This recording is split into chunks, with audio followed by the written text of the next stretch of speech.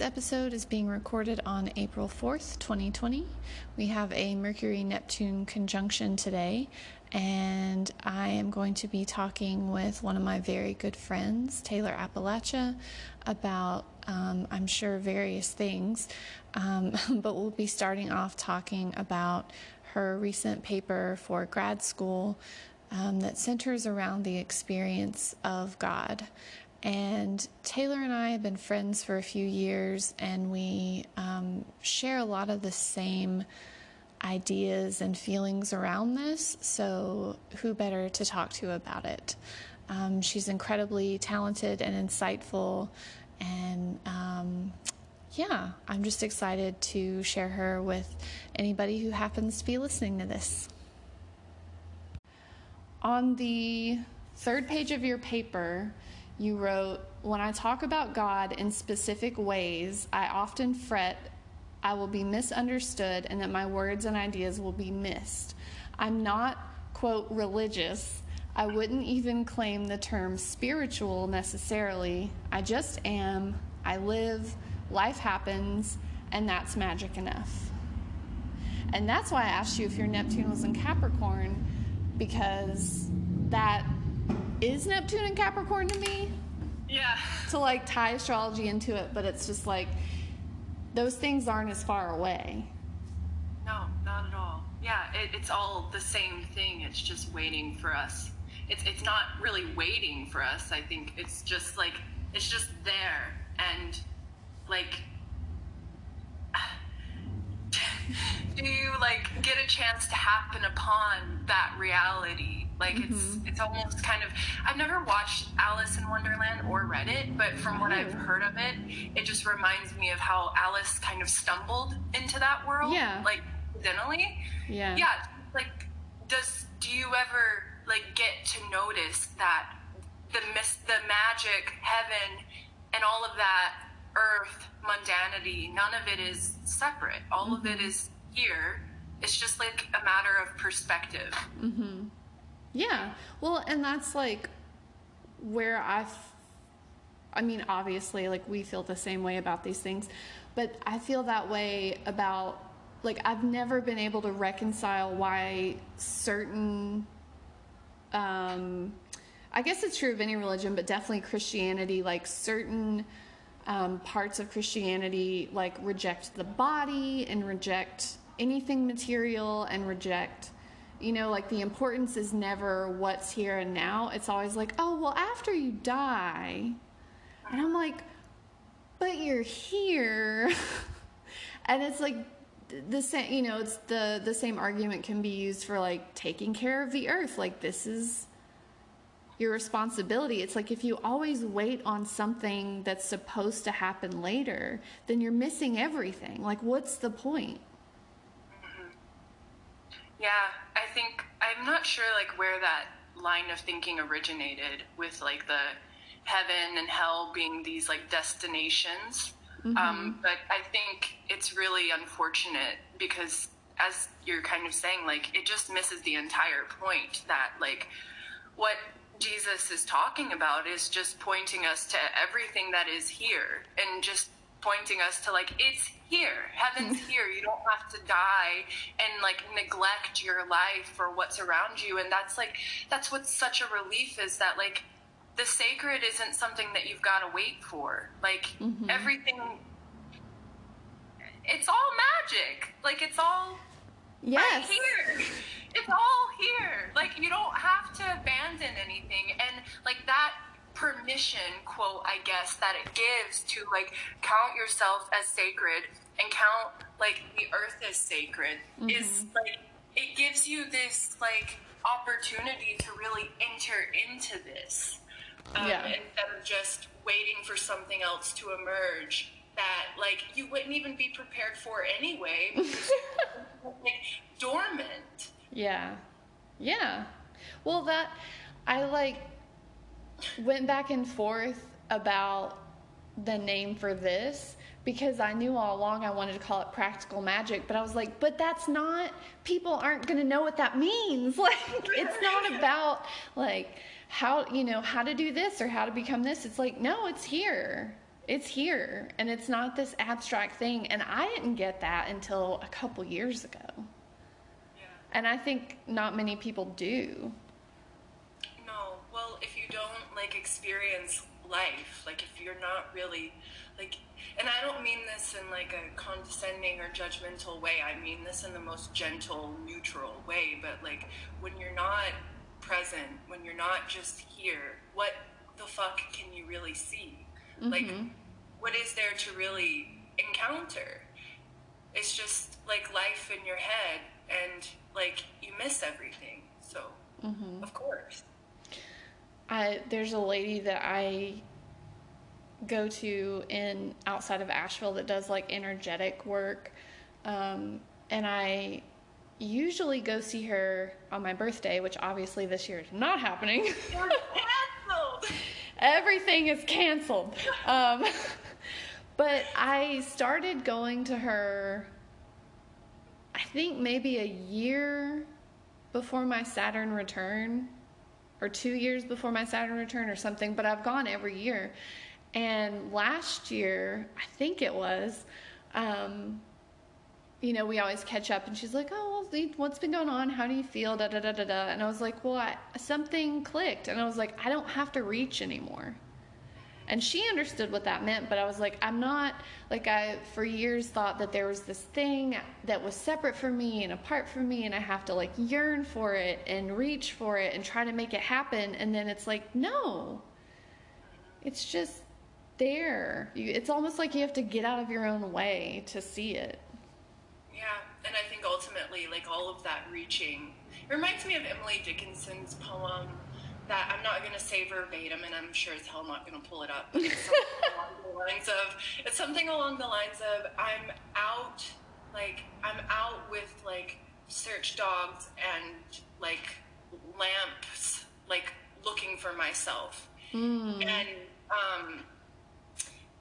yeah, I think, like, all of that reaching out is just this misguided, like, trying to reach for yourself.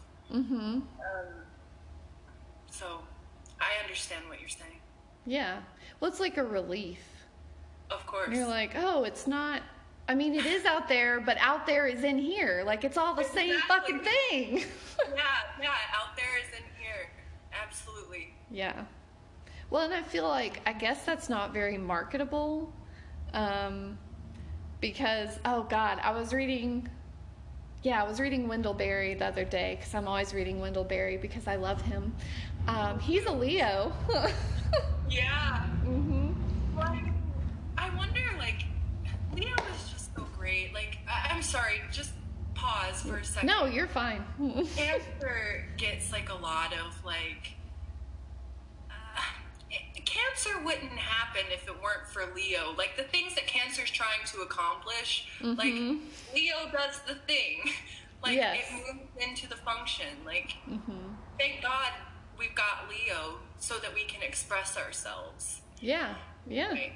Anyway. Well, and I mean, I've met my share of, like, not great Leos, but that's true for every sign. And I haven't looked at his chart because I don't even know what time he was born, but yeah, no, Leo, when it's, like, very embodied, it's so great. And they're, like, the best, just most, like, heart-centered people, and not in an abstract way.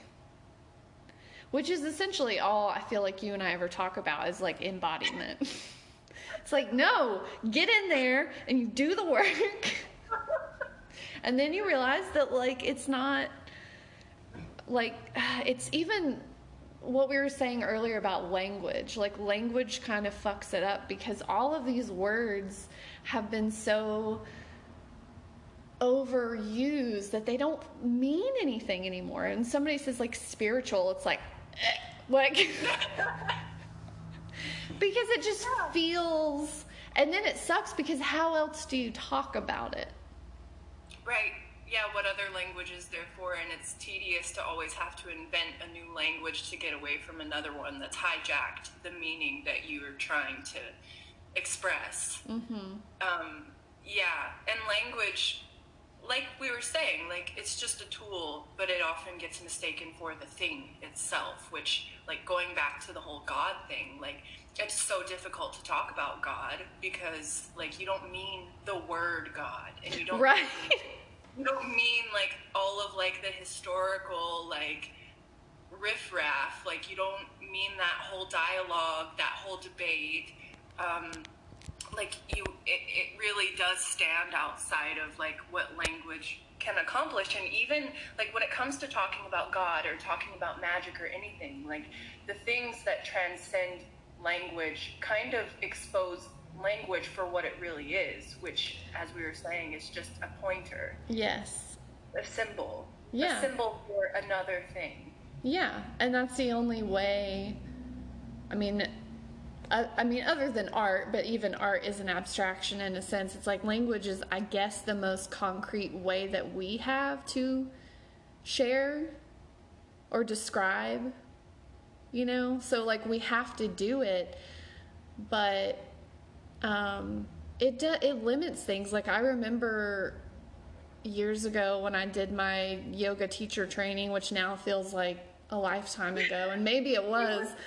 You're so different. I know, and I mean, and I loved it, and it was such a good time, and I still love yoga even though I don't teach anymore, but like I left that community for the same reasons of like it's all language, it's not embodied, but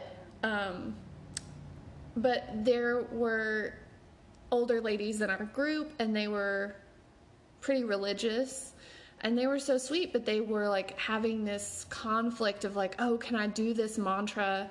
Is yoga like, is something about this going against what I already believe? And everybody went around the room and kind of like shared their perspective. And I was like, I get why people want to put God in a box, because it's easier and it's less confusing and you can hold it. And I was like, I mean, but that's not God. Like, no. Well, and I mean, like, it's all that anyone has been taught of God. It's all that, like, it's the only eyes people have to see with. Mm-hmm. Because, like, what Christianity, like, as it is practiced, like, most widely, the thing that it does is, like, because it's so dogmatic, that, like, version of it, mm-hmm. It cuts people off first from their own experience, which is the real, like, tragedy of it, is that, like, the quote gospels, like, all of that is just calling us back to ourselves, mm-hmm. so that we can experience life as the ordinary, mundane, practical, magic, like heaven mm-hmm. is now kind of thing, because that's reality. Mm-hmm. Like, and anyway, yeah, putting God in a box just puts yourself in a box, and you don't even have, like, limbs anymore to reach out mm-hmm. for, like, the other things. Like, you have, like, no more modality, you don't have, like, an imagination for anything outside of that. Well, it, like, limits your experience. Exactly. Yeah. Yeah. It's hard to, like, articulate, obviously. Yeah. Did you ever, like, find yourself saying that to them, like, just out in the open, saying what you just told me? Well, yeah, I mean, that's essentially what I said, is like, I don't want to put God in a box, but I understand why right. It makes it easier, because trying to even if you don't put God in a box, like, trying to comprehend just being a human is so overwhelming that it's like, of course, who wouldn't want a prepackaged black and white, 5-step program to know the universe? Great. But that's not it. I feel like a lot of people, like, don't even get the choice of it being easy. Like, ideologically, it's so bred, like, especially in the South, like, especially mm-hmm. in the South, like the Bible Belt where we're from, like, mm-hmm. people don't even have, like, the awareness to realize that it's all set up like that it's all just kind of like ready and available and instant, like processed religion. Yeah. Kind of. Like, that's a great way to put it. I love that. Thank you. I think like it is easier to do that. And I think that like people don't even have a choice for it to be easy. Like it would be especially easy if people even knew that there was a different way.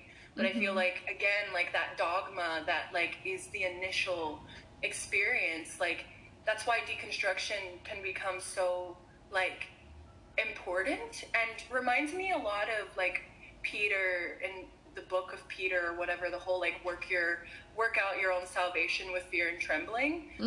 Yes. Just work it out yourself. Yeah. I feel like I could have said something like that feels more precise to what I feel at another time, but like I'm losing my train of thought now. Neptune. Yeah. Well, I think thinking it's a hard thing to articulate. Like you can't tell people right off the bat, like, hey, did you know that you're God? Like, right. you can't, that's how cults happen. Like, you can't just jump in that way. But I think, and I always, the way that I sort of came to this realization myself was through, like, a relationship with, like, earth and land and things like that. It's like, well, if you think that God is not only outside of you but responsible for everything, then you're abdicating your responsibility because you just assume that Sky Daddy is going to come save you. Like, yeah. And that's not true for like every religion. Like other, we're basically talking about Christianity in this conversation. Like other religions have more complex pantheons and things like that. But yeah, that's what bothers me about people thinking it's this separate thing, is because it's like not only you're missing a piece of yourself, but you're missing like your role to play in all of this. Yeah, I absolutely agree. I was thinking while you were saying that, I was remembering this time I was in Houston and one of my housemates was like talking about God and how she was wondering if God wanted her to do this or to do that. And I just said straight up, like, I don't think God is a control freak. I think that we just put that onto God because it's like, number one, what we're taught to think, and because like Alan Watts is the two hands of God. Like we're just projecting ourselves outside of us because we don't know how to like hold these things for ourselves. Like we don't know how to like take responsibility for our own lives. We don't even know that we have that option a lot of the time. Yeah, it's like finding that sense of I think that's a struggle too, is like finding your sense of agency while also knowing that you can't control everything. Right. Which is probably why I love astrology so much, because it's like, okay, I know this, and this, and yet I can't control, all I can do is try my best. That's all anybody can fucking do. Right. But that's why, like, I love all the correlations between, like, Old Testament God and Saturn. Yeah. And Old Testament God and New Testament God are very different. Well, yeah, what are your thoughts on that? I mean, I just kind of look at it as like myth, like stories to anthropomorphize lessons. And that doesn't, for me personally, that doesn't like take the magic out of it, to think that maybe it did, maybe this thing didn't actually happen and yet I can glean certain things from it. But I like I think Old Testament God is very Saturnian in that, like, people had to make all these sacrifices, and you had to understand, like, you couldn't, like, the story of Job, like, you can't always get what you want. All you can do is just, I guess, keep trying, which sounds like a wooden painted sign that would be on somebody's living room wall. Like, you know, like, it's not a live, laugh, love thing, but it's just, you can't, there are larger forces than you that you can't control, but that doesn't mean that you don't have agency over yourself, if that makes sense. Right. Yeah, you can still choose how you respond. Right, yeah. Yeah. But that's responsibility, and it's very hard. It can be, until you realize that you can do it. Until that's the gift of Saturn, is that it gives you back your dignity, hopefully. Mm-hmm. It helps you see that you can do the hard stuff. Mm-hmm. Helps you see what you're made of. And I mean, that's like what's interesting about the placement in the chart is like where particularly that like applies is like what, like, losing my train of thought again, but I think you know what I'm talking yes. about. Saturn, where it is in your chart, it's like an important, like, it's like a calling. Like, this is what you do. This is what's possible for you. But you have to, like, learn to do it. Yeah. I think the only reason I love Saturn so much is because A, mine is in Capricorn, and B, it's in my first house. So... Well, and I think that can be applied too to the whole house system, because you're to the whole sign system, because like the second house of like resources and self-esteem, like Saturn being there and you being like, I'm responsible for myself. Yeah. It totally works with that too. Yeah. Yeah, I never really thought about it that way. It's funny, I have a client who we have similar charts, just only like we have a very similar ascendant and stuff. So the chart, the planets are mostly in different places, but like the charts are structured the same. And she has Saturn in the second and is really bad with money. And I'm like, you really need to work on that Saturn stuff. What are the aspects? Maybe you shouldn't say, but... I can't remember off the top of my head. Uranus in the first, but also in Capricorn. We have the same... Well, her Saturn is somewhere else because she's younger than me. So Uranus and...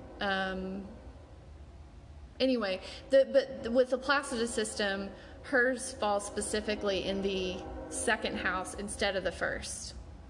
So it's just like interesting to see. Like, I always go back and forth between whole sign and Placidus, depending on like where the planet is, like how close to the cusp it might be. But yeah, it was just something that I noticed through our interactions. Like, you need to work on that second house Saturn. Like, yeah.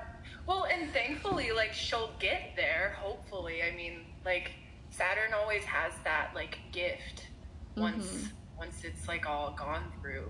It's just delayed. As we know, Saturn likes to delay things, make you work for it. Yeah. But I like that.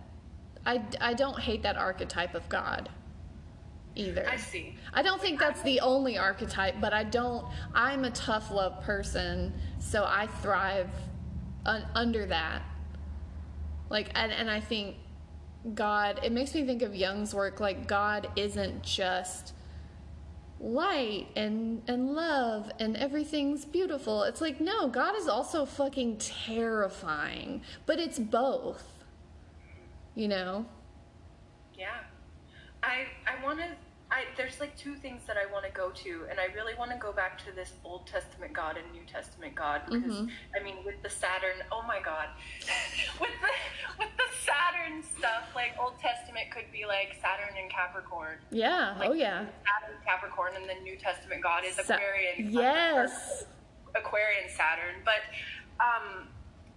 okay, I'm curious about why you love like the tough love stuff, but I also just am dying to articulate this thing that I feel like I don't know if I'm going to be able to articulate it precisely as I want to, but you were talking about like the Old Testament God being like this like tough love God of like sacrifice, and can you just like repeat a little bit of what you said about that? Well, I appreciate it in the sense that like you have to earn certain things. It's like, it's not like these things are just freely given. It's like, here's your opportunity, but it always requires work and it requires sacrifice, which in my view is has a lot to do with balance. Like everything, balance and reciprocity versus thinking, which is it's probably a whole other conversation, but that's my beef with a lot of like modern spirituality, is this very like, oh, I'm owed these things. I deserve a new car, things like that. It's just entitled. And I'm like, maybe it's my Saturn and Capricorn talking, but I just feel like reciprocity is very, it's important to me, but it's also like, with the Old Testament God stories, like the words. I know. Finding the words. Challenge inevitably breeds strength. Yes. And that's what I like about it. And you're an Aries, so yeah. I love a good fight. So funny. That makes sense to me. I think like I appreciate that view, like what you're talking about, and I'm like, of course there's so many ways to come at it. Like the Old Testament God, I view that so much as like this, like I view the Bible just in general, and especially like the Old Testament, as like they are myths and they're like accounts of like what people thought was how they experienced divinity and what they thought of it and how they constructed life around it. So like I feel like that's obvious to you and I.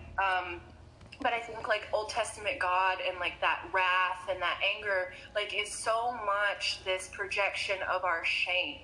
Yes. And like our shame and our thinking that we, like similarly, you were saying like we think that we're owed.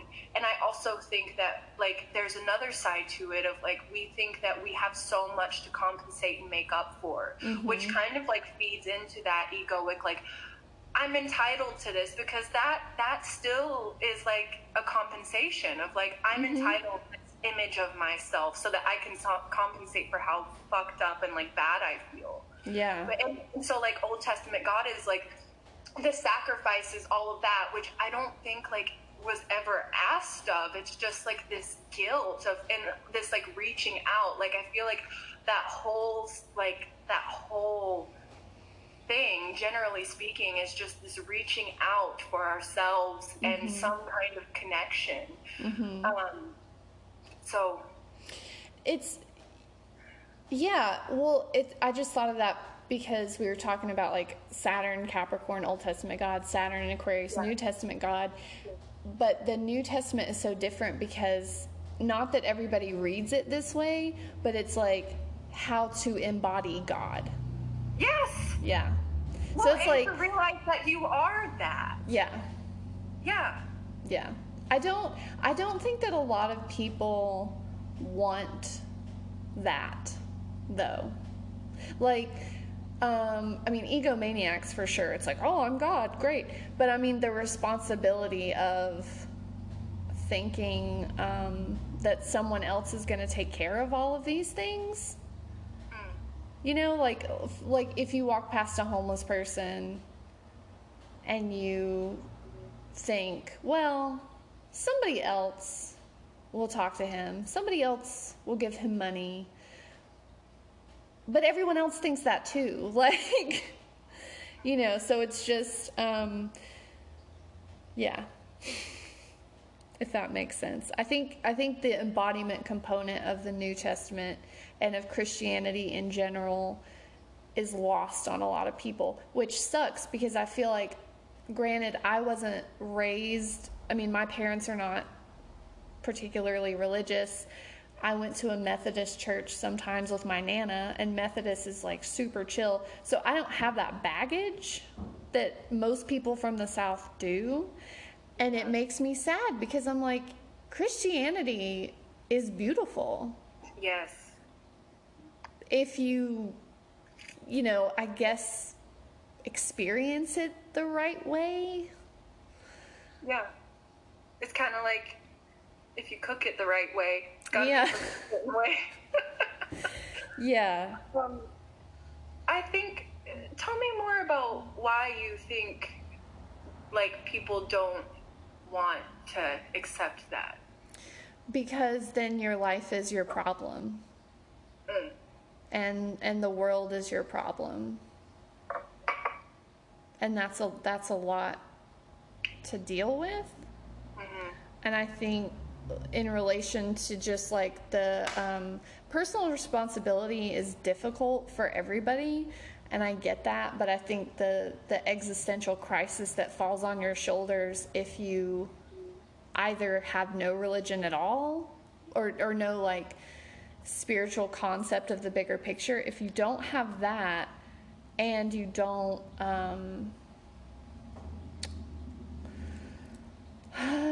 Neptune is really fucking me up right now. Just take our time. We'll just take our time. Yeah. So if you don't have like a way to relate, you know, if you don't have a way to like find your place in the bigger picture, then the bigger picture like eats you. Like Saturn eats his children. But it's like trying to cope with the responsibility of life in general and then multiply that by like the world. Like if we all were integrated enough to understand our responsibility, then the world would be a much better place. I think too, responsibility wouldn't be such a burden because you would realize that you have the strength to match up to what your responsibility is.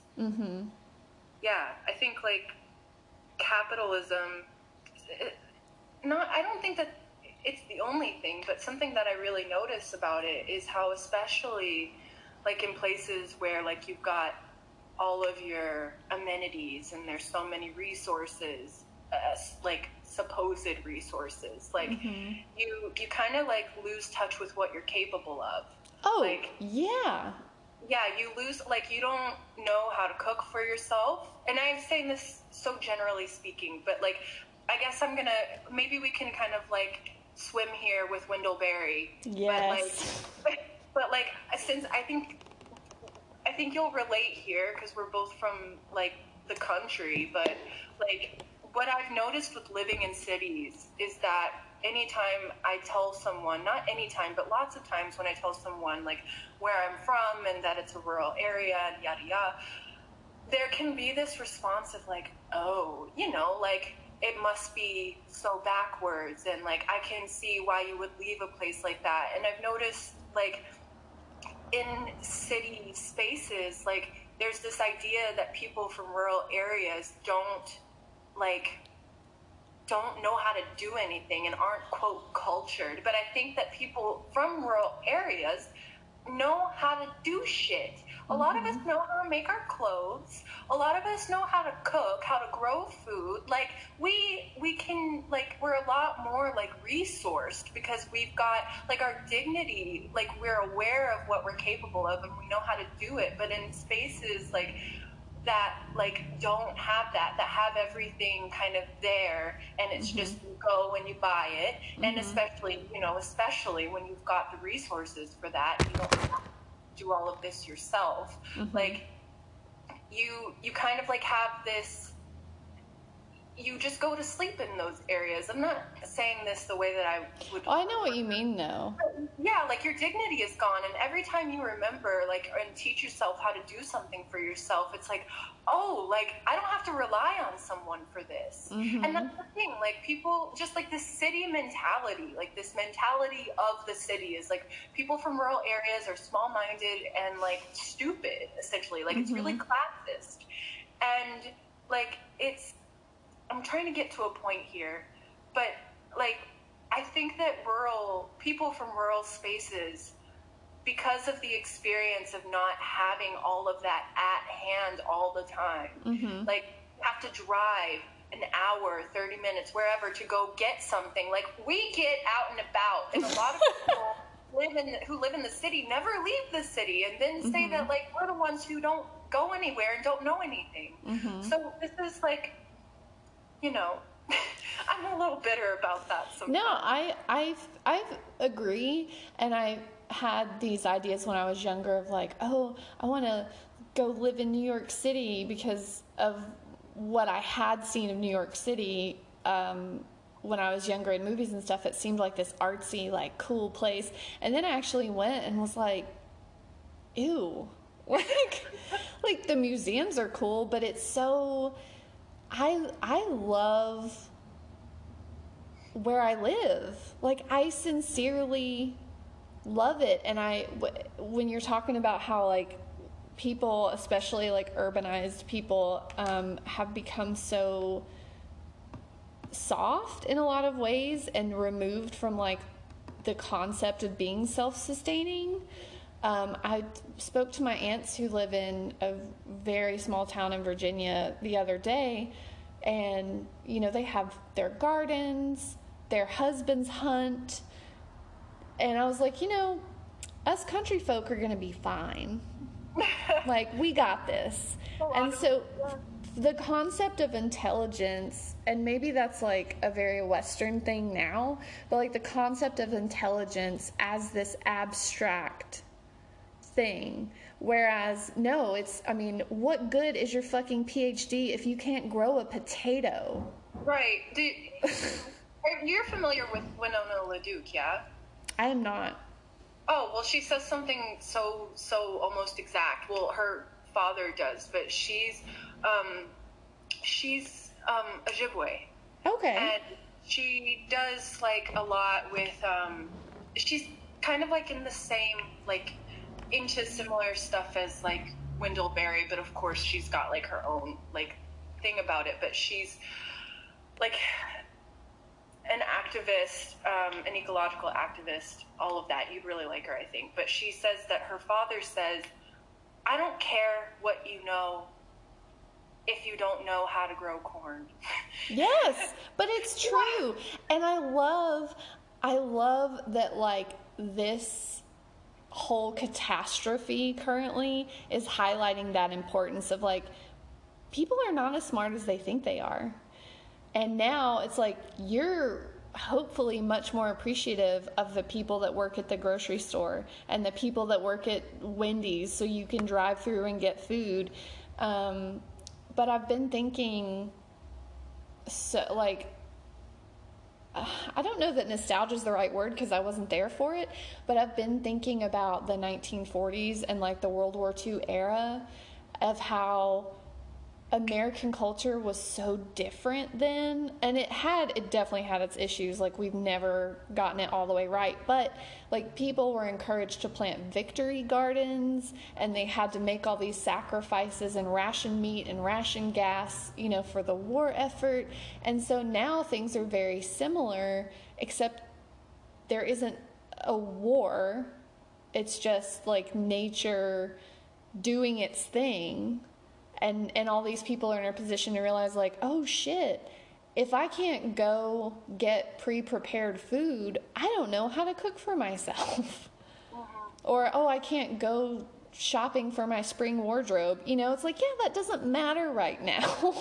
And it's a relief. It's a relief to be able to, like,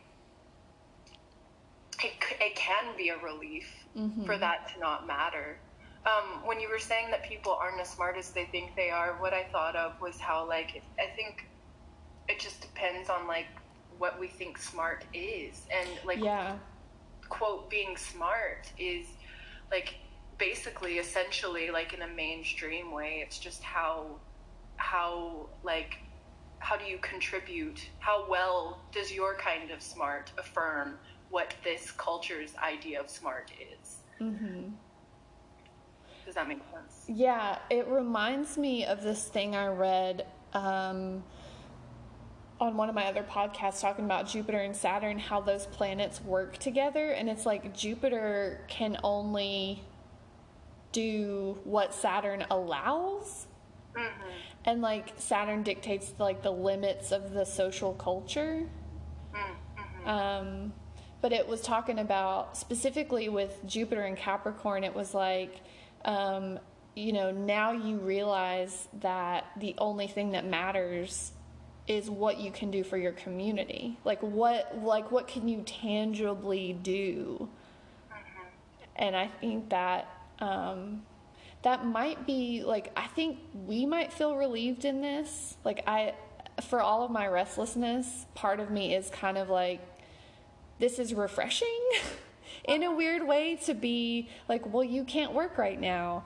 And now you have time to do all these other things. But it's like, I think if you don't have other things, like if you don't have other concepts of like fruitful work and contribution, then this is probably like an existential crisis for a lot of people. Like if you don't know how to work in the garden or have a garden, or you don't have land, or like the notion of being cooped up inside with nothing besides like the internet on a cell phone, like I would hang myself. Like it just seems so weird. But that's what I think, that's the difference in like people that are gonna probably be okay with this, and then people that might like riot because they just are faced with like the limits of their life, if that makes sense. Because it's like there's not myself included, like work, even though I love work, it's also like in its own way a form of escapism from other things. So even not having that has been, it's like this very harsh confrontation with like, okay, what is your life really about? Because we don't have all these other things to do to not think about that now. Yeah. I mean, and isn't that like so much about what Pluto is about? It's about stripping down to the bare essentials of like, what is this really? Like, what is really important here so that we can make something out of that? So, like, I feel like that is where Pluto really, like, the transformational work of it comes from. Is like, it tears it all down and sees, like, what matters and then creates out of that. It's like the rebirth comes from there. So, I mean, I feel like that's, like, a lot of where Pluto's coming in with all of this, too. And as you were talking about, like, things being important for you with like where you're at, I couldn't help but think of your Mars is in Aquarius, it's with whole sign, that's your third house, right? And so it makes sense. Like, I care and want Mars to contribute to what's here right now, third house. So in my community, Aquarius, and my my North Node is third house. Yeah. So it's like very... Is your North Node third house too? Yeah, our charts are really similar in very not similar kinds of ways. Like, I feel like they speak to each other. Oh, for sure. Well, I feel like third house North Node stuff is like, you know, because the opposite is the ninth house, which is where like God might be, and that's the North, you know, having... So it's like South Node and ninth is like, okay, I know that, but now I want it here. I want to bring it down and embody it. Yes. Yeah. Which is so hard. Do you think so? It can be hard if you think your way there. Yeah, well, it like... My measuring stick for Christ-like behavior, for like embodiment of the ninth house is my grandmother. And she was a Cancer, but we both have Venus and Gemini and Mars and Aquarius. And so those familial patterns that we've been talking about. Yeah. So she, like, I admired her for so many things, but she wasn't, you know, she worked for the church for like 40 years, but she wasn't religious, like, at all. She's like, I just want to help people, and this is the easiest way for me to do it. And she ran one of their main offices downtown, and people knew that they could come in there and just tell her, like, hey, I can't pay my light bill this month, and she would just write them a check. And it was never, like, she didn't talk about it. She didn't, like, my mom always tells this story of,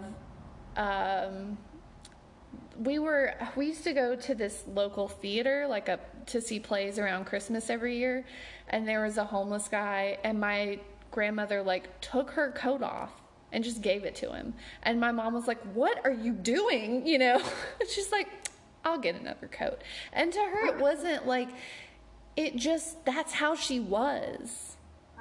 And so I guess that is my measuring stick, and I feel like I never meet it, but it's good to always aspire to that. But I guess that is Mars and Aquarius. It's like, I don't want to, for all the abstract ways that Aquarius can materialize, I think because Mars is so physical, it's like, no, we're doing something about this. Yeah, which really, like, balances both of those out. Yeah. Yeah. But that's why, like, I feel sad for people who only have, like, an abstract relationship. Well, it's not even a relationship if it's abstract, but you know what I mean, with, like, God or the divine or whatever word you want to tack onto it. Like, it's not lived. Yeah.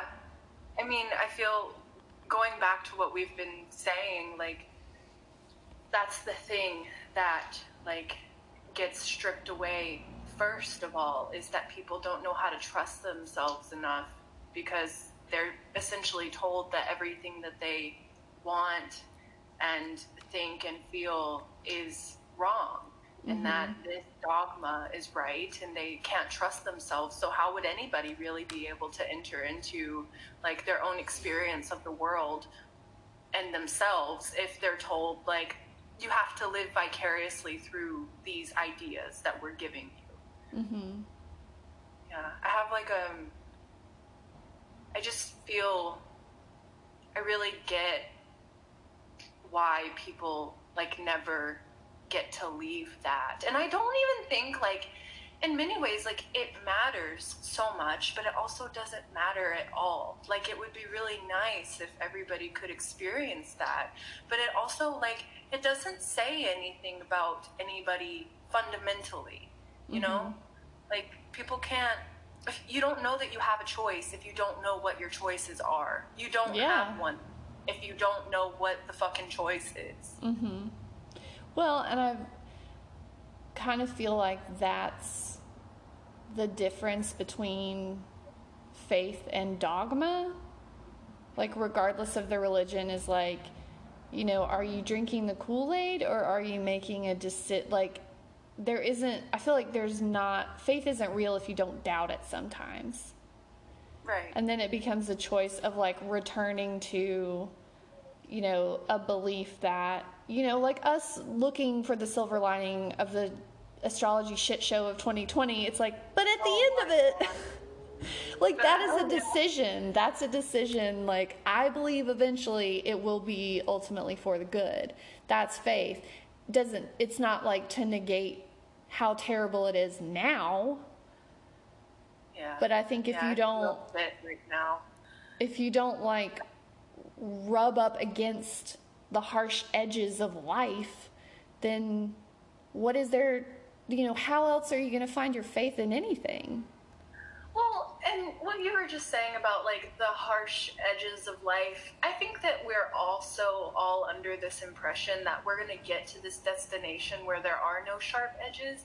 And I just think that it would be really helpful if we realized that, you know, like in the non-human natural sector of the world where everybody's getting eaten or eating each other.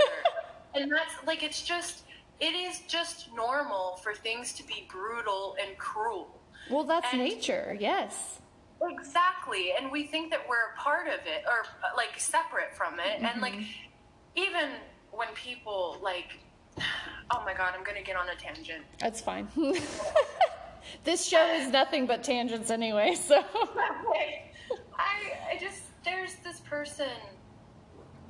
like person at my school who, we were talking about the hospitality paper, and they were saying, I think I'm going to talk about how nature hosts us and how we're not guests, like good guests. And I was just like, nothing's hosting us. Like, that comes from this idea that we are separate from, quote, nature, when we very much are nature. And that's that, like, idea that we aren't nature, that we aren't animals, is like so much the source of, number one, us thinking that nature is like, yeah, like this whole, people are saying like nature is like, fuck you, you did this to me. And I'm like, but don't forget that we are nature. So in a sense, like, we're kind of like nature, when you consider humans as part of that, is committing suicide.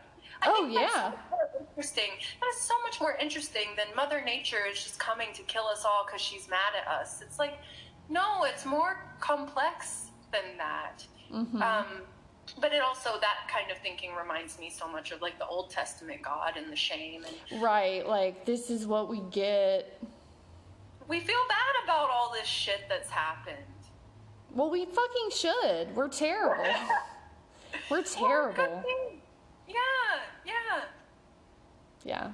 No, I mean, I that's, and I think that's probably where I find quote unquote God, is like, because my dad was so environmentally oriented, and so it was like being in the woods is better to me personally than being in a church, and everybody like finds that connection differently, but I also think sometimes that religion, to draw a parallel there for some people, is like, you know,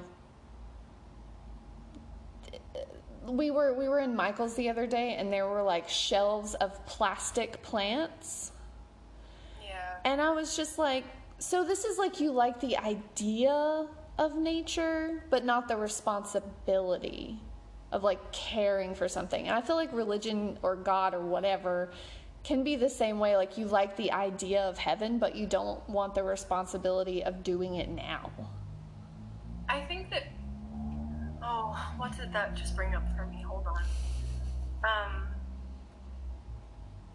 I don't even know if I'm going to get to say what I feel right now, because I'm so fixed on how our Mercuries are separate, are opposite, are in opposite signs. Mine is in Libra and yours is in Aries. Yeah. But we talk so well. It's like complimentary maybe, though. Well, that is like why oppositions are not so bad. It's because they can really work together.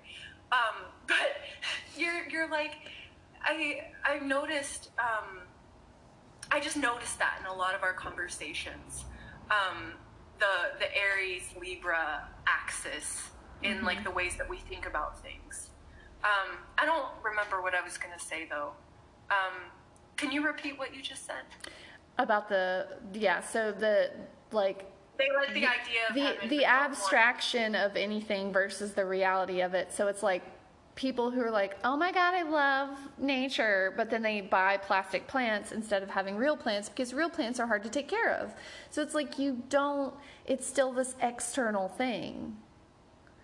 And well, that might be a whole other conversation, but it's also like a commodity, like viewing nature or the idea of it as a commodity versus like the reality of having a real relationship, which can be, the same can be said for anything, but to tie it back into like your paper, it's like having a real relationship with God versus buying a prepackaged version.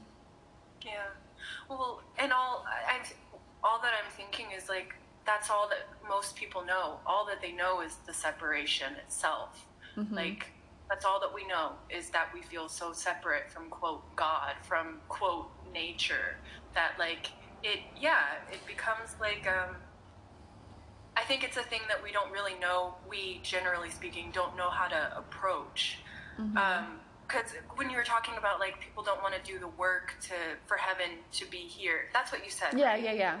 I think that, like, I don't even think that you need to do anything. I think, like, it takes work to get there, but not this, like I said in my paper, it's not like if you are committing to the way in order to get there, you're just going to get hooked on the practice, but you're never going to get there because you just mistake the practice for the thing itself. That's very Buddhist. Yeah, and well, yeah, I think like I think that for me, heaven being here is kind of like, it is very hard to let go of thinking that you have to do anything. Like, that is so unfathomable that, like, because my experience of that is just letting go all the way and almost becoming limp to everything that I think that I have to do or have to be. It's like this undoing, and then seeing, like, once it's all undone, just seeing what is just here. Like, it takes no work at all, but the work is in detaching. That takes a lot of work. Yes. That's so funny because I'm realizing how much and I agree with that, like 100%, but it's like how much of your approach is flavored by Pluto and how much mine is flavored by Saturn. Yeah,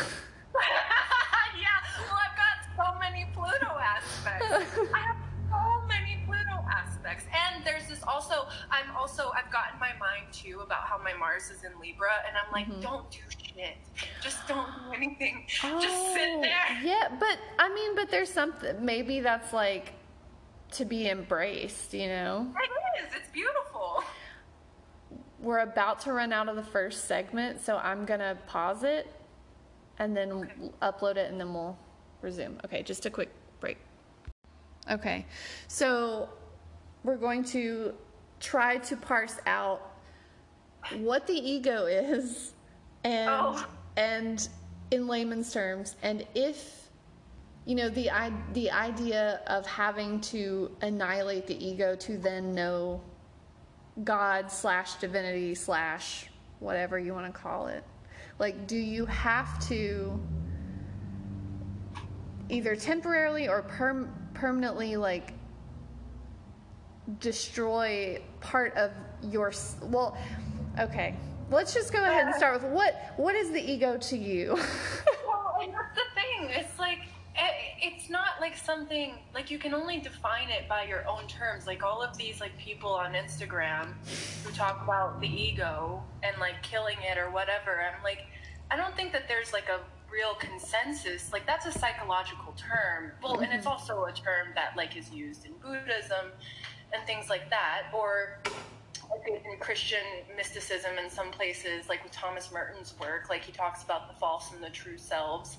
But, like, I don't know. I mean, this whole conversation about ego is one that I wish that people would kind of let go of, because it's just like a distraction. Like, I don't know. Like, ego, I guess if I would have to define it, is just like, it could be two things. It's like the things that, like, all the constructs that you think makes you you.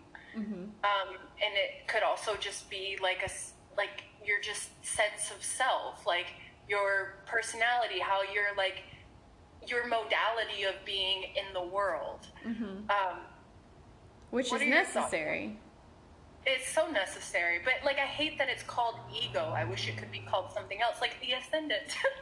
Yeah. Well, that's the thing, is, like, I feel like when people, especially on social media, like, all the Instagram self-help gurus of the internet are like, oh, just annihilate your ego. And I'm like, that's not, you don't understand what the ego actually is. And secondly, it's like, destroying that is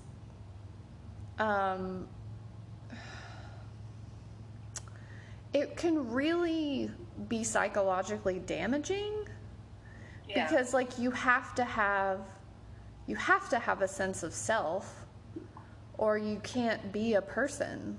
Like, and I remember, I think it was the first time that you and I hung out a couple years ago, and your thing about Thomas Merton reminded me, like the true self and the false self and all that. And I forget exactly the context of our conversation, but we were talking about that idea, and you're like, well, it's all you. Like the shitty stuff is also you. And instead of like trying to banish it, you have to like accept it and integrate it and just be like, okay, you know, not as an excuse for bad behavior, but like I think trying to, it's denying the shadow, and like denying the shadow just makes it worse. Yeah. And I think that saying, you know, kill your ego is really just denying the shadow. Yeah. Yeah, it's like all the things that, like, when it's like kill your ego, when ego is used in like that light, it's like all of the things that you think that you shouldn't be, all of the feelings that you feel you shouldn't have, all like it's just all of your shame. Mm-hmm. And because that's really what I think a lot of people just feel ashamed of, like who they feel they impossibly are and can't get away from. Like it's a really just like kind of like a defeating way to look at it. And I think like I'm getting kind of like lost in my words here, but I just wrote down ego is the only one who cares about ego. And I think that what I'm saying there is like ego in some senses can be just this like projection of who we think we should be. And right. that idea is the only one who really cares about the quote ego, because I shouldn't have ego, so I've got to get rid of ego. So the quote ego is the one running that narrative. Right. Yeah, because the ego is the only one that can look at something and say, oh, that's like, we can't have that. Which is more of like, to put it in Freudian terms, is more of your super ego, not your ego. Right. Well, just like, that's the thing, is nobody understands. I mean, not nobody, but generally speaking, people don't actually understand what ego is. So they hear that word and they think like arrogance and pretension and facade and all of that. Right. And don't understand, like, you still have to have a sense of yourself to function in society, or at all, probably. Yeah. And it's a beautiful thing. Like, sirens downtown. It's a good time. Well, I had thoughts, but I wanted to hear what you would say about ego. Well, I guess I take a Jungian perspective, because that's the closest thing I've found that matches what I think in terms of like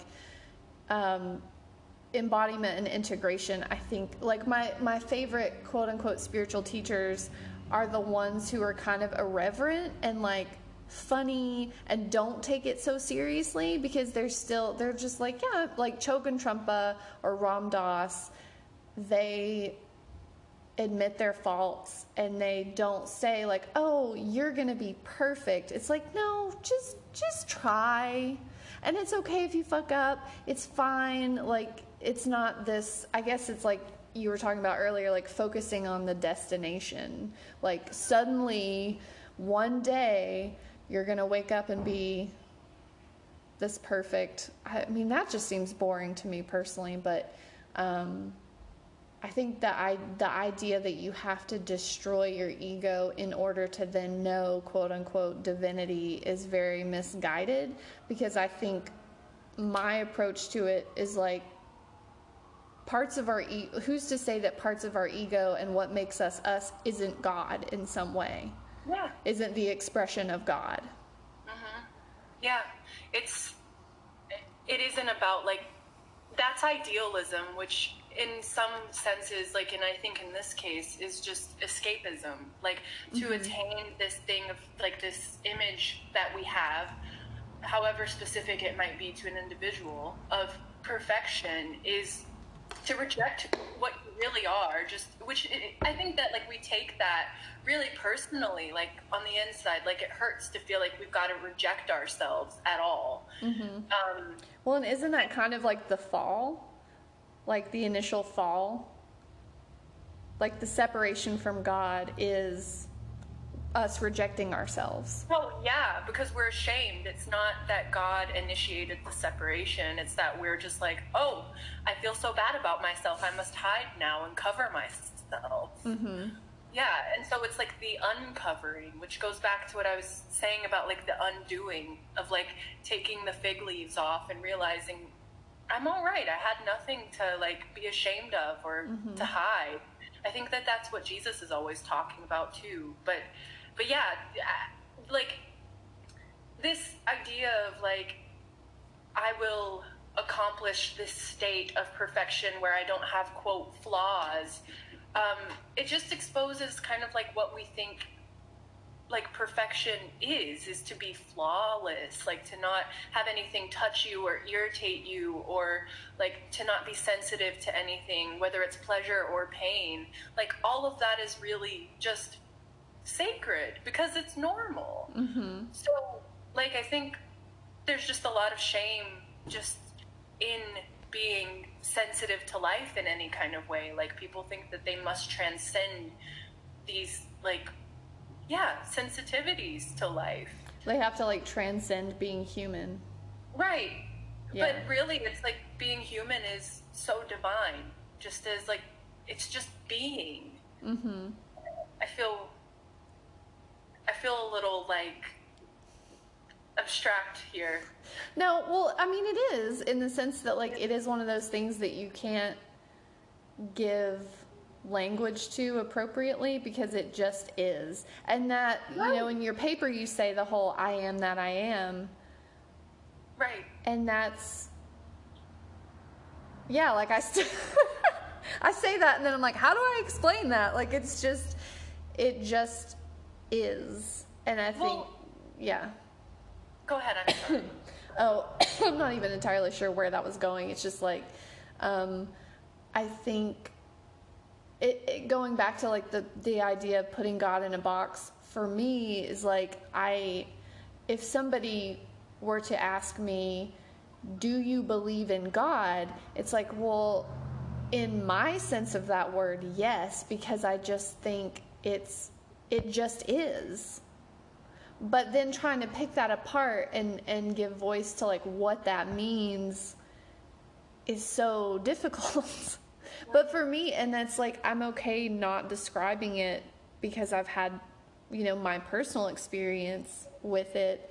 And it's just kind of a matter of fact state of the universe, which is probably why I like astrology. It's like, clearly there's some kind of force that orchestrates things, whether it's intelligent or not, whether it's, you know, has any kind of anthropomorphic tendencies or not. Like, it just is.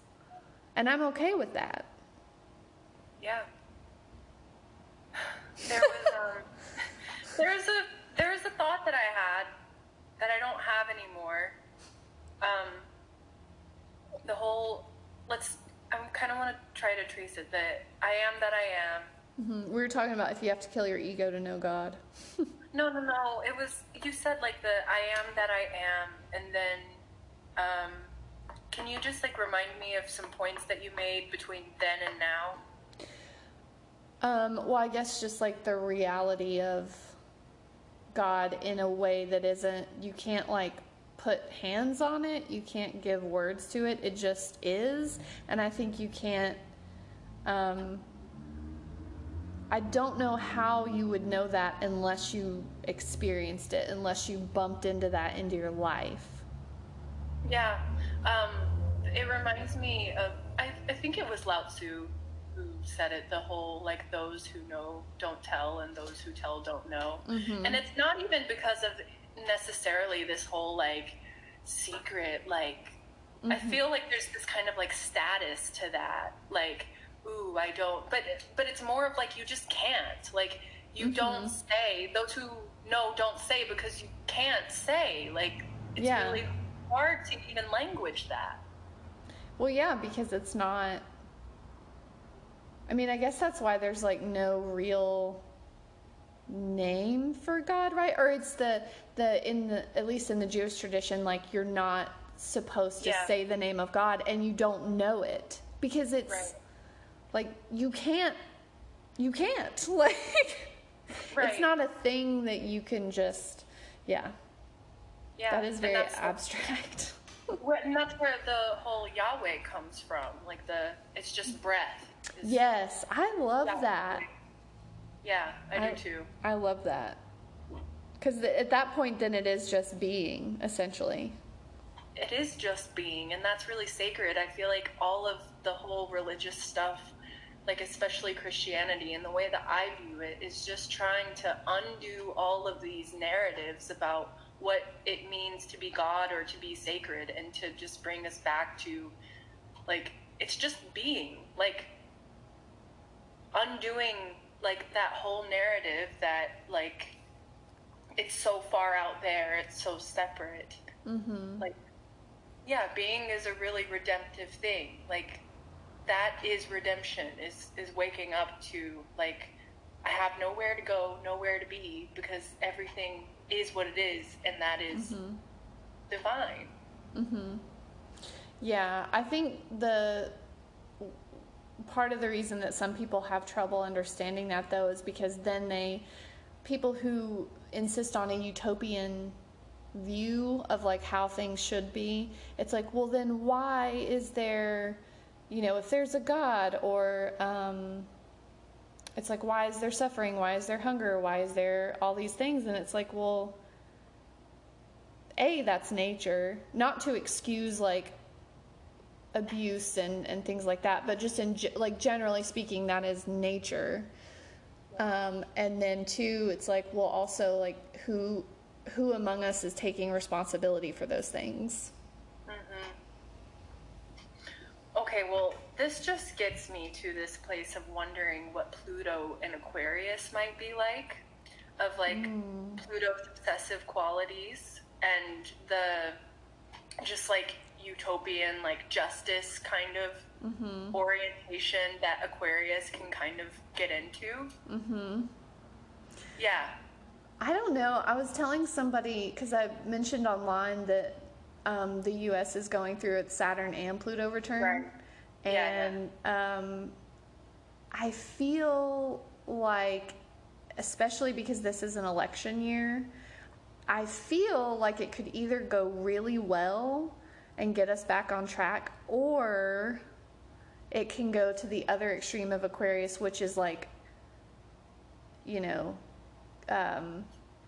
like a regime, or like some overly like conservative, like fundamental culty thing going on in the government, which I don't feel, maybe I just don't want to feel like that's going to happen.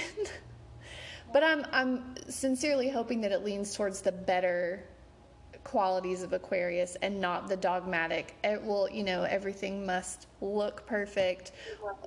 Yeah. And that's the thing.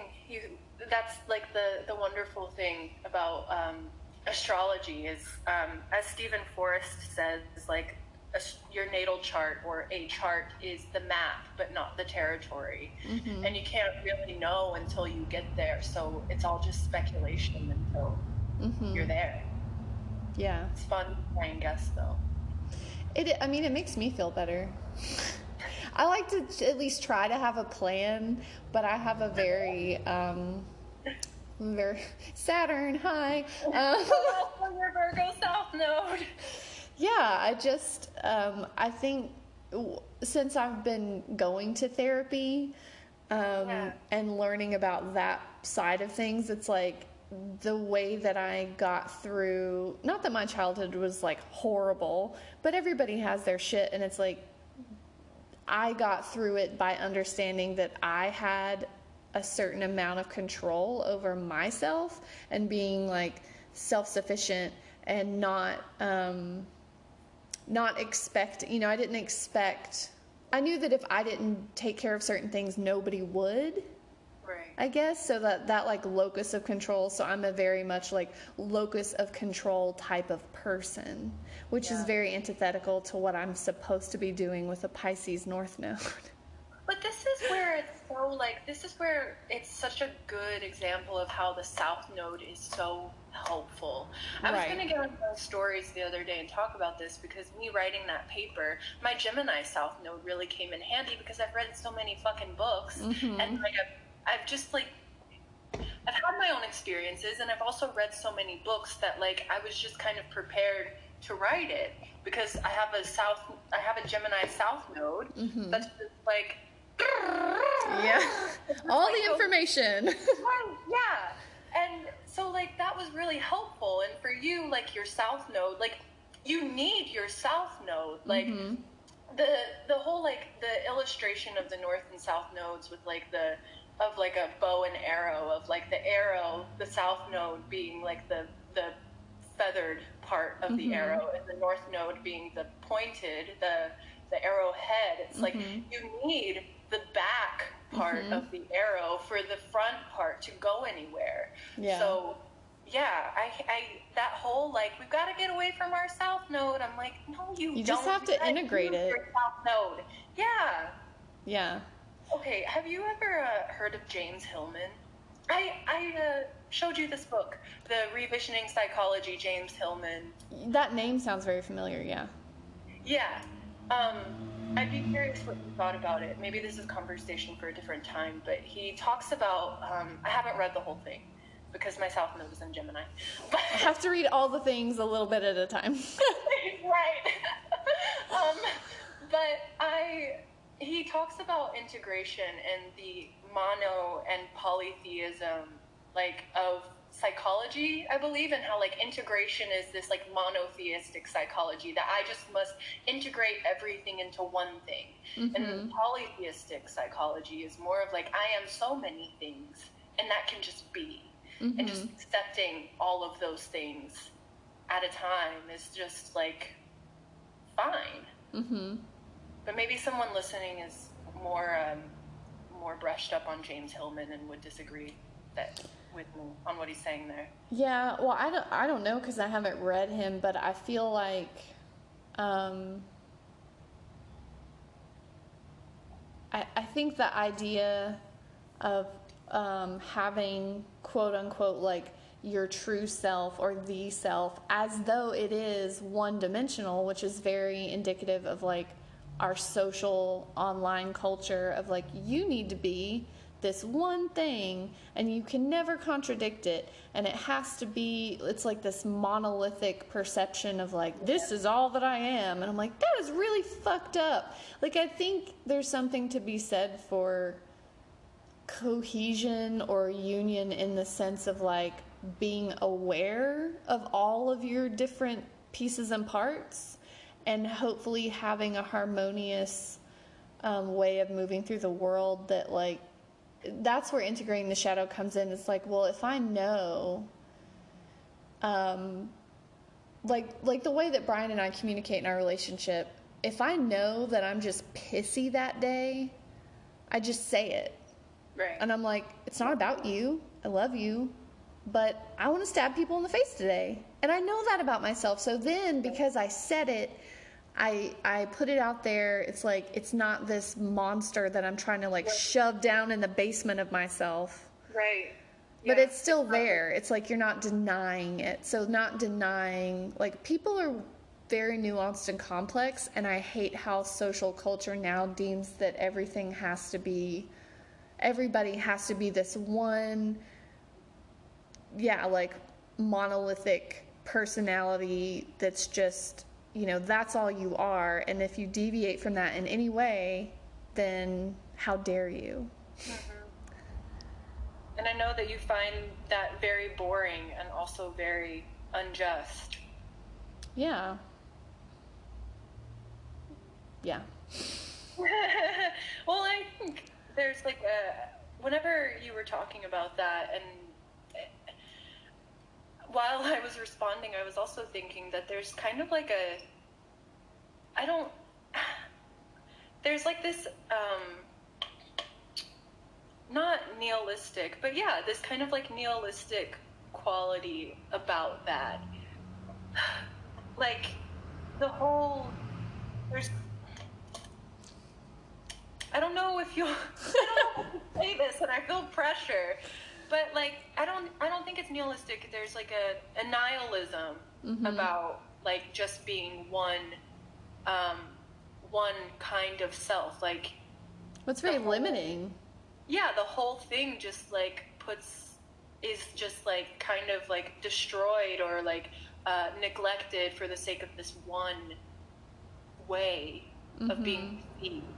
So like, I guess that's where the annihilation I was putting that. Yeah.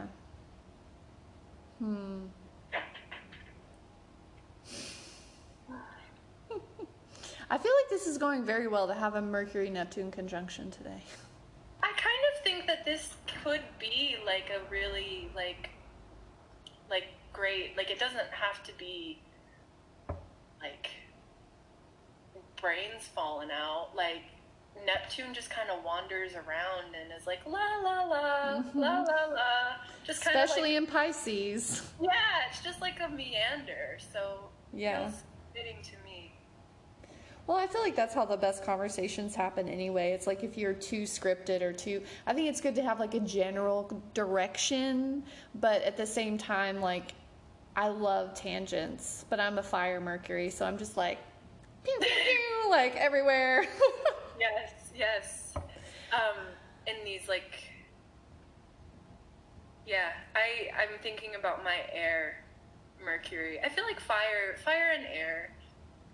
I really like being a fire and air predominant person with a little bit of earth. But you're the same way, right? Yeah, I think I have more earth than I thought, though, because of that Capricorn stellium. But the dominance of my personality, I mean, fire, rising, sun, air, moon, air, Venus. Well, and it's all in your name, too, like summer, fire, breeze, air. I used to hate my name. Well, hate is a strong word. It used to embarrass me because it's unusual and people would be like, oh my God. And I'm just like, don't look at me. Like, no. Yeah. I don't know if that's my Lilith, like my Lilith and Leo. But I love Leos. So, Lilith is such a mystery, man. Yeah. Like, it's so... I find myself never quite resonating with Lilith interpretations because I'm like, well, number one, Lilith is so misunderstood to begin with. So, like, how could we, like, name an asteroid Lilith? I mean, perhaps, like, it's just going off the misunderstanding. But, yeah, I'm always, like, I don't want to, like, bear down too much on, like, what Lilith supposedly is astrologically, because I just don't think most of us quite get it. She's still pretty new. Yeah. She's an enigma. Oh, yeah. You can't put her in a box. Yeah, maybe she's more related to Neptune. Maybe. I like that about when I started listening to Chris Brennan's podcast. I love that podcast. I know, it's so good. But he, like, I didn't, I guess I never really thought to, like, I knew that astrology was this ancient science and all of that, but up until a certain point, like, most of my reference for it was more modern. Right. And then because of his work, I started getting into, like, all the ancient stuff. And it's interesting to think about how like Neptune, we can't see Neptune. And it's like, it is that abstract, foggy, weird planet. And it's a place in your chart where you aren't the most in touch with reality. Although I do, and I'm biased in saying this, I do think that Neptune in Capricorn is the most grounded version of Neptune. Well, Neptune, okay, first, I agree. I really like listening to Chris Brennan's The Astrology Podcast really took me from like a more modern approach to a more traditional like Hellenistic, which has totally changed how I like use astrology and read with it. But also, like, I really still like some modern things. Like, I still really dig evolutionary astrology. And like Robert Hand says, he's like, which one is more true, French or German? Like, Right. they all kind of like disagree, but they all like, there's still a lot of resonance. But with Neptune, like, Neptune can be all about delusion, but also its highest function is to bring us reality, is to help us see through the fog and get to what is real. So yeah, Neptune in Capricorn, I feel, can accomplish that really well. But what do you think about the Neptune-Uranus conjunction in Capricorn?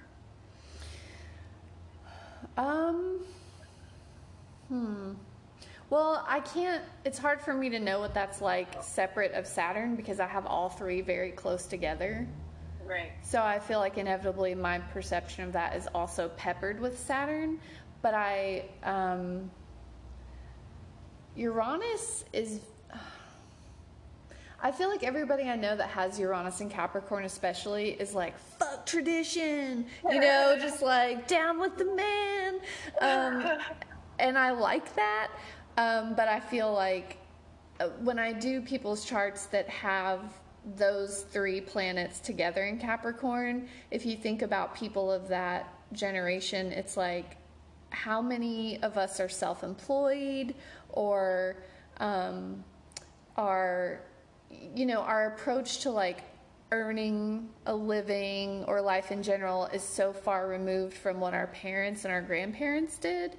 But it's also like, I feel like Neptune in Capricorn has an advantage because its dreams are realistic and it knows that it has to work for things, whereas I struggle, we're like way off topic, but I don't care. I struggle with people the next generation that have Neptune in Aquarius because they're so far gone. I'm just like, do you live here?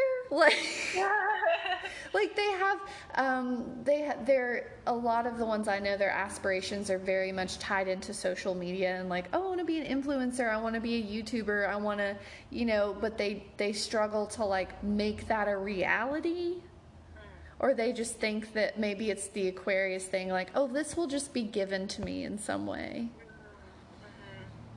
Yeah, well, it makes sense too with like the influencing, the social, the YouTube, like I'm putting like the in front of those words, very like old. The YouTubes. Such like communal things, but this is where like traditional astrologers are like, the modern system doesn't work. But I'm like, but the 11th house really does have that Aquarian vibe to it. Like, but that's where like that, it does work in some cases, but it doesn't in all. But yeah. We're gonna have to do so many more episodes. Yeah, fine by me. I still have a lot of homework to do, papers to do, but so I should go soon. Okay. Well, is there anything else, like if there's one thing centered around your paper or like what you were trying to say there about like having a real doesn't feel like it does this statement justice, but like a real experience of quote unquote God, like what,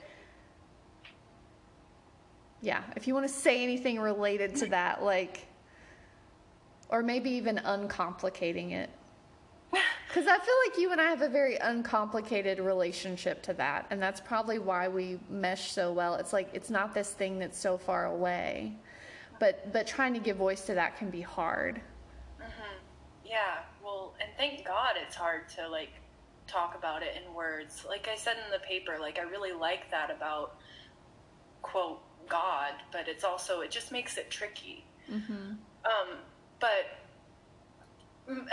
essentially my whole paper at my school, the prompt was just like, I go to theology school.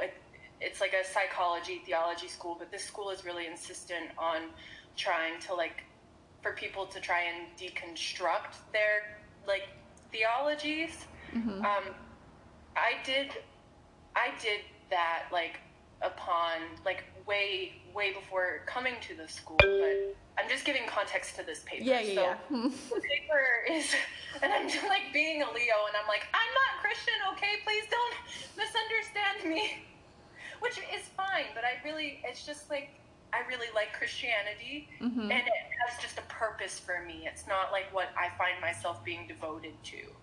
It's just a language. But anyway, the paper was about the theology of hospitality and the hospitality of God. And I was just thinking about how hospitality is usually like in like a biblical New Testament kind of like context is usually pointing to like, it can be taken as like a kind of like a code of conduct.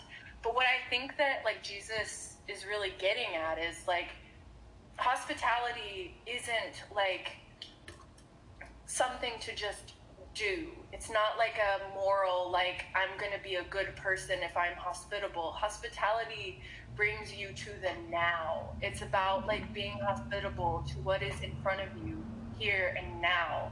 And I think that's the difference between like the quote, the kingdom of God, which I really just think is life itself and all of its magic, which is so mundane and so not mundane at the same time. It's just like this paradoxical, like everything is here and nothing is here kind of place. But like hospitality is like what opens you up to that. And I think like people think of hospitality like in that context as a way to getting like approval from God, or like this kind of like good merit kind of thing. It's like a good deed, but really like where it is what we are. Like a lot of the people that I quoted in that paper, it's like hospitality just opens you up to what you already are, which is God, and you are already here in the kingdom. It's like, it's not a way to God. It's just like a, once you get there, just somehow, and not through like devotion or trying to practice it so that you can be good, but just doing it, just doing it. It's hard to explain. Like just being. Just being, yeah. Just being hospitable.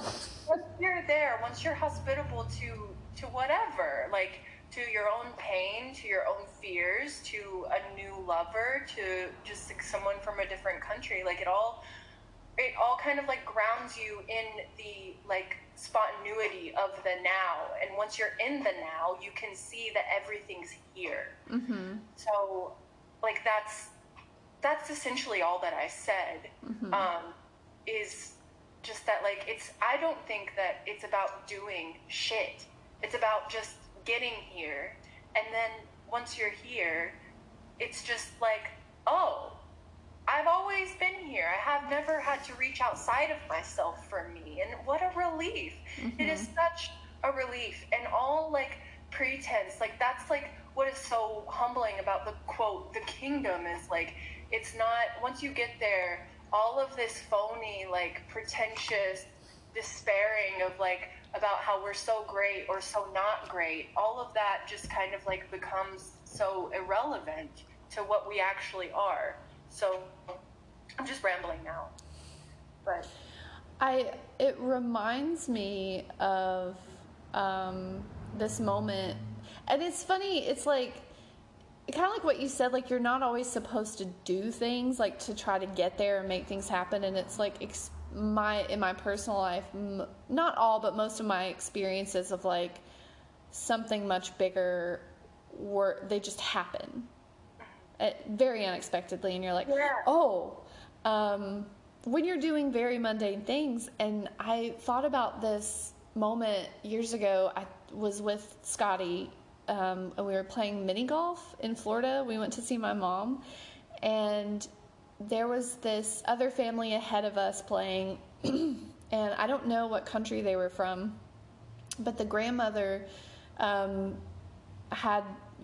was very modestly dressed, even though it was Florida, and had this like kind of like Eastern European handkerchief over her head, and was just tiny, and she's just sitting there and smiling, and she decided to come down the steps. I guess, I don't know if she was just like going back to the car or what, but she was just coming down the steps towards us.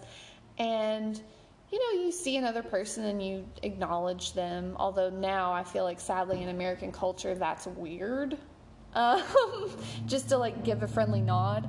But I saw her, and she was walking past us and came up to Scotty, and she was so like just radiant, and she patted his face, and she didn't say anything. And because I'm sure she didn't speak English, but she didn't have to say anything. And it was just like the sweetest, most genuine human moment. And I was like, oh my God, and it, like, I still think about it years later. And I'm like, that, but like, that's hospitality. It's just like, she just was so, she didn't know us or anything. And she's just like, oh, just a little tap on the face. Yeah. And I was, oh my God, like, it just really stuck with me. It was such a nice moment. That's a really sweet story. I love that. I still think about her. Yeah. What, you may have already said it, but what exactly touched you? Because there wasn't a need for words. There wasn't a need for language. Everything was conveyed in that moment, and it was so unscripted and unrehearsed and just pure. It was like just a very pure, spontaneous expression of connection. Right. And it didn't need anything. So that was really sweet. Yeah, it's just like a big relief, but I almost wanted to say like a moment like that is its own kind of like amen. Yeah, well, yeah, I mean, I think that's why it stuck with me, is like, God, if we could all just be like that. I mean, it's really hard, and it's never going to really happen, but it's nice when it does. Yeah. And I feel like that kind of experience, like, that is its own meeting of God at a mini golf course, like, Amen. So North Known Third House right here. Yes. So I appreciate that. And I think above all else, I guess the reason I wanted to talk about this, besides just talking to you in general, is I think there's all this abstraction wrapped up around the notion of like God or the universe or divinity or magic, and I'm like, it's smoke and mirrors. Like, you don't need that. Right. It's already here. You don't have to do Yeah, well, and it all just comes out of this perception that we're separate, that all of this exists outside of us, but and so far away, and we have to accomplish and achieve all of these things to get there. But I feel like that's what is actually so redemptive, is that you just realize there is a chance of like realizing like it's already all here. It's not, the only reason why it's mystical is, I think we've talked about this before in regards to magic, like it just seems that way. It just seems like magic when really it's just this very ordinary thing that we just haven't been able to put our finger on precisely. Yeah, or thinking that like you don't already have it. Yeah. Or that you don't, or like you have to do, that's very Mars and Libra. like you know, you don't have to do, like, I don't want to, this is probably like off on a tangent for a whole other episode, but like when I first got into like occult stuff, and I thought I had like, oh, I have to do these really elaborate rituals, and it was fun, but then at a certain point it was just like, I don't got to do that anymore. Like, it's to get you, it's kind of like the boat to get you there, but then you don't need it anymore. And it's so sweet that we've got these boats that are so helpful for us when we need help. And that we get so committed to them. Like, you're like, I love my boat. Help me. Yes, I will get in the boats. And thank goodness we've got boats. Like, good. I'm so glad that there is process. Yeah. Time in these like mystical, like kind of like it's just kind of cute in some like areas of mysticism to put down time, but as it doesn't exist or whatever. But I'm like, time is such a beautiful thing, like the way that it carries and can change things. Like, I'm so grateful that we've got that, because it's such a gift that like things are carried and that things change, and time is the ways that like is kind of like the container for that to happen. And it has to unfold. It's like, I think that's why I don't like instant gratification, because like there's no journey there, there's no work there, and it's like, I think the expectation of that robs people of a lot. Yeah, of their own dignity, of their own like knowing that they can do something. Their own Saturnian qualities. Oh Lord! The Time Lord. We all think that Saturn is a man, but really it's just Summer Breeze Duncan right here. Saturn is a she. Saturn, I just love it. I mean, that's one of the, like, side note Saturn story, I have always loved Kali, the goddess Kali, and didn't know until after I had loved her for a long time that she's associated with Saturn. And I have a huge tattoo of her on the back of my leg, and I started it during my Saturn return thinking like, okay, maybe if I do this as like a sacrifice, you'll like get off my nuts.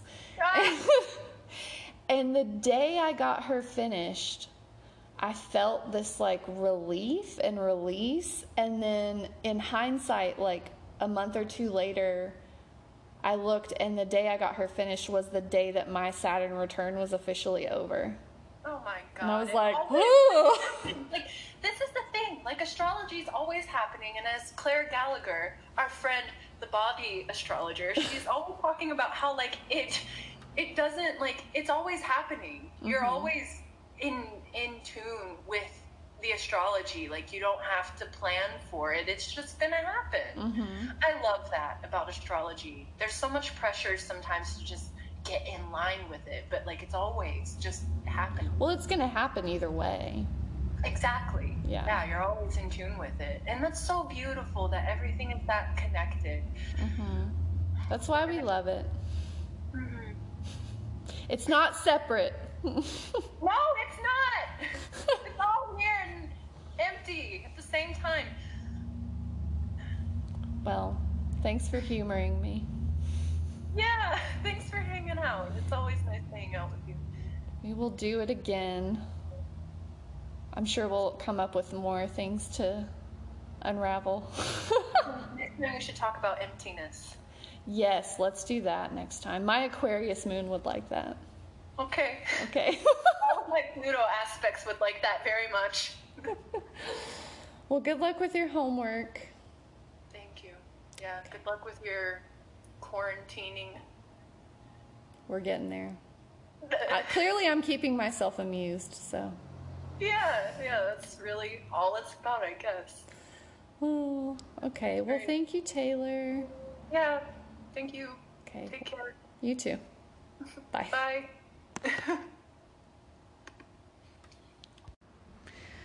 So kudos if you managed to follow our very meandering conversation. Taylor is one of my best friends, and that's kind of how all our talks go. But it's always a good time, and I feel like I learn a lot from her. So thanks for listening. I'm sure we'll be back soon with some more tangents to go off of. Take care.